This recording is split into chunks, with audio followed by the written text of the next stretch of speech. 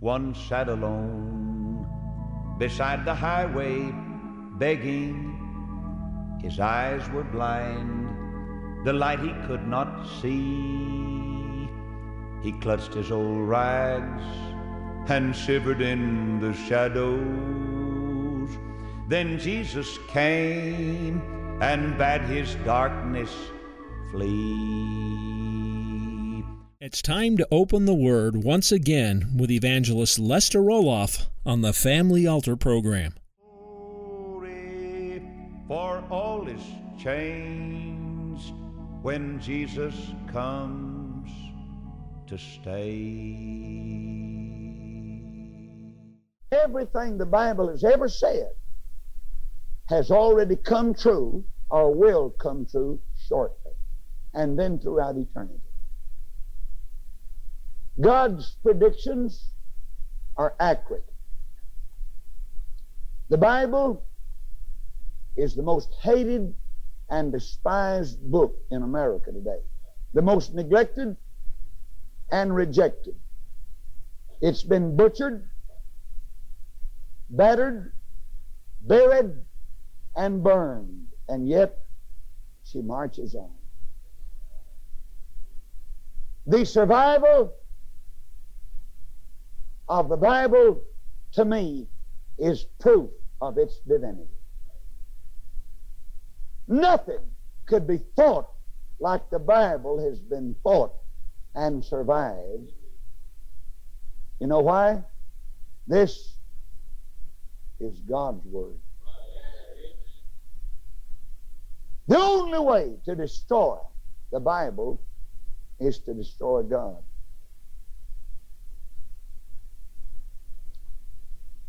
Many things are on my heart to share with you. I call your attention first of all to John chapter 7, where he says, if you'd really like to know the divine purpose for your life, I'll be glad to reveal it and tell you what it is. No man who's been saved by the grace of God needs stumble in the dark, but he's obligated and privileged to walk in the light. And he said we have daylight hours in which to walk. And so in chapter 7 and verse 16, Jesus is speaking. And he said, my doctrine is not mine, but his that sent me. Now verse 17, if any man will do his will, he shall know of the doctrine, whether it be of God, or whether I speak of myself. He that speaketh of himself seeketh his own glory. But he that seeketh his glory that sent him, the same is true, and no unrighteousness is in him. Did not Moses give you the law? And yet none of you keepeth the law. Why go you about to kill me? The people answered and said, thou hast a devil. Who goeth about to kill thee?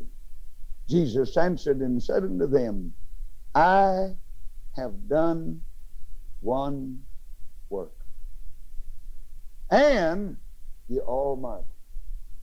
Jesus specialized in just one thing, and that's salvation. He was the world's greatest specialist. Talk about an expert. He did it exactly right. And he said, I didn't come to talk about my doctrine. I've come to present my Father's doctrine. And you go about to kill me, and that's the one work I came to do. I came to get killed, as far as you're concerned. Though actually I came to lay my life down so that I could pick it up again. Now let's skip a few verses. Go to verse 26. But lo, he speaketh boldly, and they say nothing unto him. Do the rulers know Christ? It's a good question, isn't it? Do the rulers know indeed that this is the very Christ? You know, in this time of fear and superstition and degradation, a lot of the politicians are climbing on the God wagon. Not because they love God, but because they'd like to get elected. They know the American people are getting scared. They thought if they'd mention God, maybe that'd give them a little comfort. And so he said, do the rulers know Christ? Now then, skip to verse 47. Then answered them, the Pharisees, are ye also deceived? Have any of the rulers or of the Pharisees believed on him? But this people who knoweth not the law are cursed. They don't know the law. You know what the law is? It's the Word of God. Turn with me now to the book of John, chapter 11. Chapter 11. I've referred to this verse, and I come back to chapter 10 for just a moment. Chapter 10, verse 17 and 18. Therefore doth my Father love me, because I lay down my life, that I might take it again. No man, verse 18, no man taketh it from me, but I lay it down of myself. I have power to lay it down, and I have power to take it again. This commandment have I received of my Father. Actually, if we could lovingly and tenderly and very reverently present the fact the Father laid his Son on the altar and Jesus died by the commandment. That's what he said. He said, I'm going to lay down my life that I might take it up again, because he said, I've been commanded of my Father to lay my life down, and it behooves me to fulfill all righteousness. And so really, Jesus said, my Father, if you think it's a sin for me to do what I'm doing, and you accuse me of having a devil, the one who gave me hath the greater sin. If I'm a sinner for doing what I'm doing, my Father also is in on it with me. Brother, he said, I and the Father are one. No, brother, if this old world could realize that when they're jumping on Jesus or the Holy Spirit or the work of the Lord that's done by the Holy Spirit, they're jumping on God. Haven't got a chance. Not a chance. Now then, in that 11th chapter, and we'll come quickly to the 11th chapter, this has to do with the sickness, the death, the burial, and the resurrection. And in verse 25, we have the I am speaking. I am the resurrection and the life. He that believeth in me, though he were dead, yet shall he live. And whosoever liveth and believeth in me shall never die. Believest thou this? And then in the 12th chapter, we find an unusual picture. We find the resurrection supper. Lazarus is now back at home. He came from the grave at the command of Jesus, and Mary has taken a pound of ointment of spikenard, very costly, and anointed the feet of Jesus, wiped his feet with her hair. The house was filled with the odor of the ointment. Verse 3. Then speaks up Wall Street, Judas Iscariot, Simon's son, which should betray him? Why was not this ointment sold for 300 pence, given to the poor? This he said, not that he cared for the poor, but because he was a thief and had the bag, and there what was put therein. Then said Jesus, let her alone. Against the day of my burying has she kept this. For the poor always you have with you, but me you have not always. Now, strange as it may seem, while many people had come to view the dead man that was resurrected from the grave after decomposition, decay had set in to his body.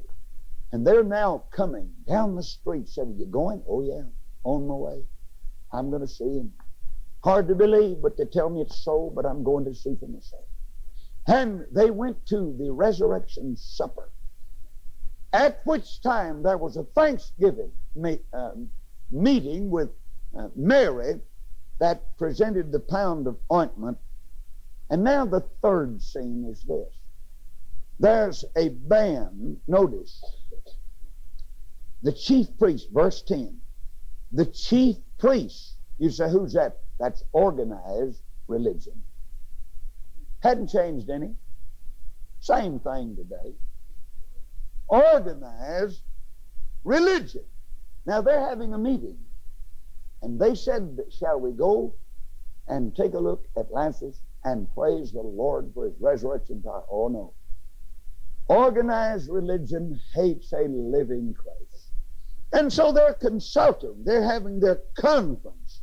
The chief priest consulted that they might put Lazarus also to death. We've got to get him back in the grave.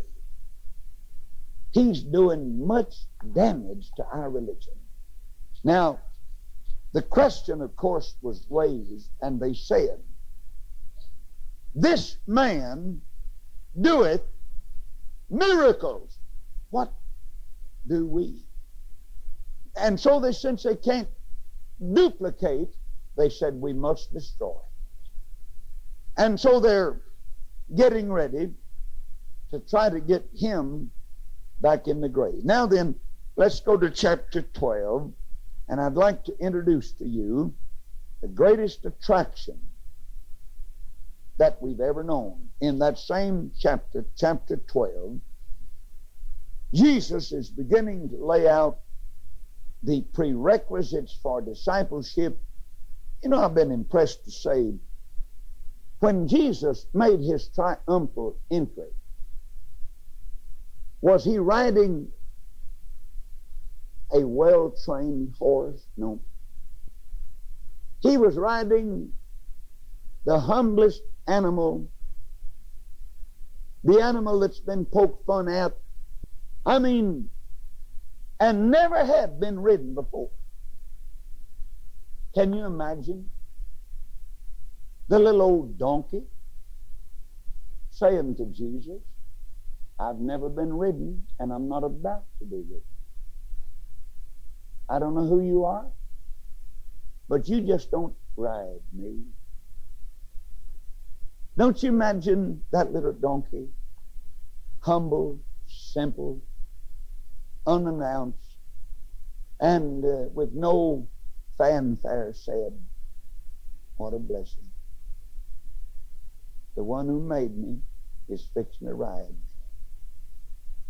And if ever I've given a good ride, I'm fixing to do it. I never have been ridden, but I sure won't do any bucking. I'll never buck at Jesus. Man's the one that bucks at Jesus. Man, if I could say it, has bucked Jesus off. They bucked him off on the cross. You remember that? This generation has bucked Jesus out of it completely. And now look at the shape we're in. In Corpus, across America. But there's some verses that I want to share with you. Verse 32. He said, and I, if I be lifted up from the earth, will draw all men unto me.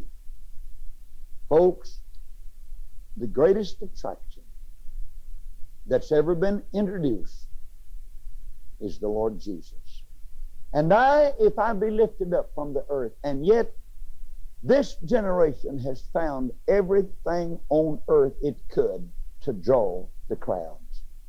I've had people to say, we get Brother Roloff because he'll be a good drawing card.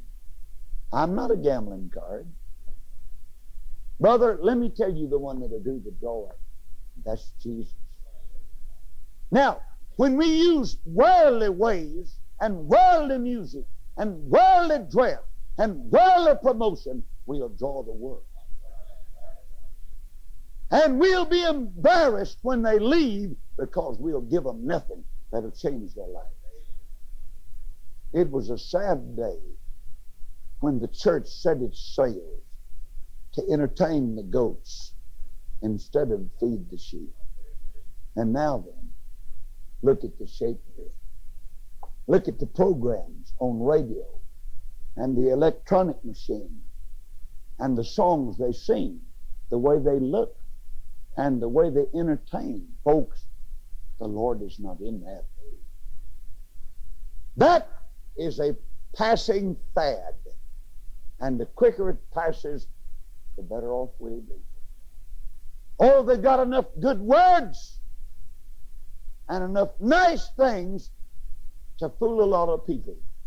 But dear friend, if we lift Jesus up, he said, I'll do the drawing. Now then, chapter 13 is that wonderful chapter of humility found in Jesus. He took a towel. He laid aside his own garments, washed the feet of the disciples, including Judas Iscariot. And I want to give you chapter 13 and verse 13, and we'll see what Jesus thought about him and said. You call me Master and Lord, and you say, well, that's good, for I am. Amen. I am. If I then, your Lord and Master, have washed your feet, you also ought to wash one another's feet.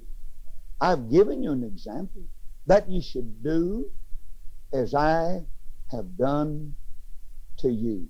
Verily, verily, I say unto you, the servant is not greater than his Lord, neither he that is sent greater than he that sent him. If you know these things, happy are you. But that's not the end of that sentence. If you do that, if you get at it. Now then, verse 19. Now I tell you before it come to pass that, or before it come, that when it is come to pass, you may believe that I am. Now chapter 14. This is the let not your heart be troubled chapter. Just believe in God and also in me. And then verse 6, we have the I am speaking. I am the way, the truth, and the life, and no man cometh unto the Father but by me. And they spoke up one day, I think recorded in John chapter 8, and somewhere about 58 verse, and said, why do you talk like you talk? Abraham is our father.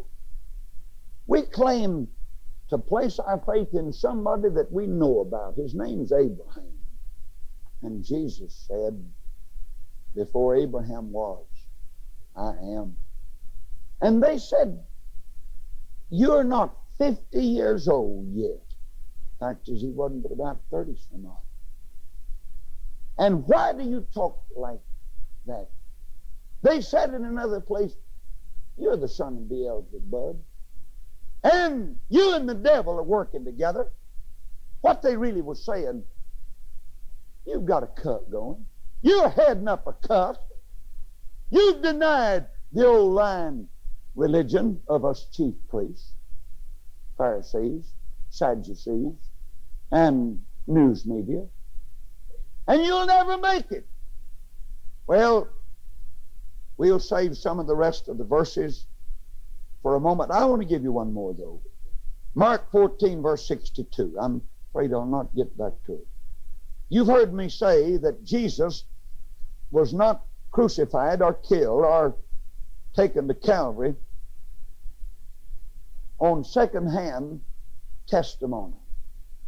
They brought him to trial and said, we're going to ask you one question. Verse 61, chapter 14, the book of Mark. Art thou the Christ, the Son of the Blessed? Now give us an answer. And Jesus said, I am. And they said, that's all we need. The case is closed. And it rests. We're ready now for the crucifixion. He claims to be God, the Christ, the Messiah. He said it out of his own mouth. He condemned himself with 3 letters when he said, I am. He admitted and confessed that he was the one that met Moses at the burning bush. And they said, this is all the testimony we need. The court case is closed. Condemned he is by his own testimony. May I ask you a question? We leave that. Would you give the right testimony if you knew it would crucify you? He did. You know what his testimony cost him? His life. So far as the world's concerned. He didn't waver. He said, I am. Thank you for joining us today on the Family Altar program with Lester Roloff.